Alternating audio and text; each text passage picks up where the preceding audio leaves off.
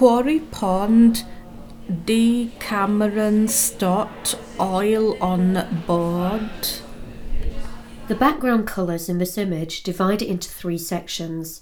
The top has a dark sky, the centre is much lighter but features black foreboding representations of buildings, and the bottom, representing the pond, is also very dark.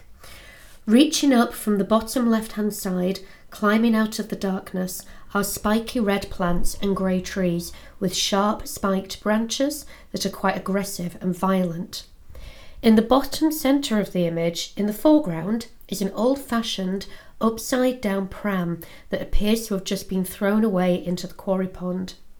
The sharp lines used to represent the spokes on its wheels look spiky and dangerous, like the trees, and certainly don't represent the warm friendliness that we'd expect from something used for babies. The use of mostly black, white, grey and red in this painting, along with the anger and feelings of fear created by the use of spiky lines, makes this picture feel quite oppressive and depicts that the quarry pond is dangerous. You wouldn't want to be in there, and you certainly wouldn't want to touch anything.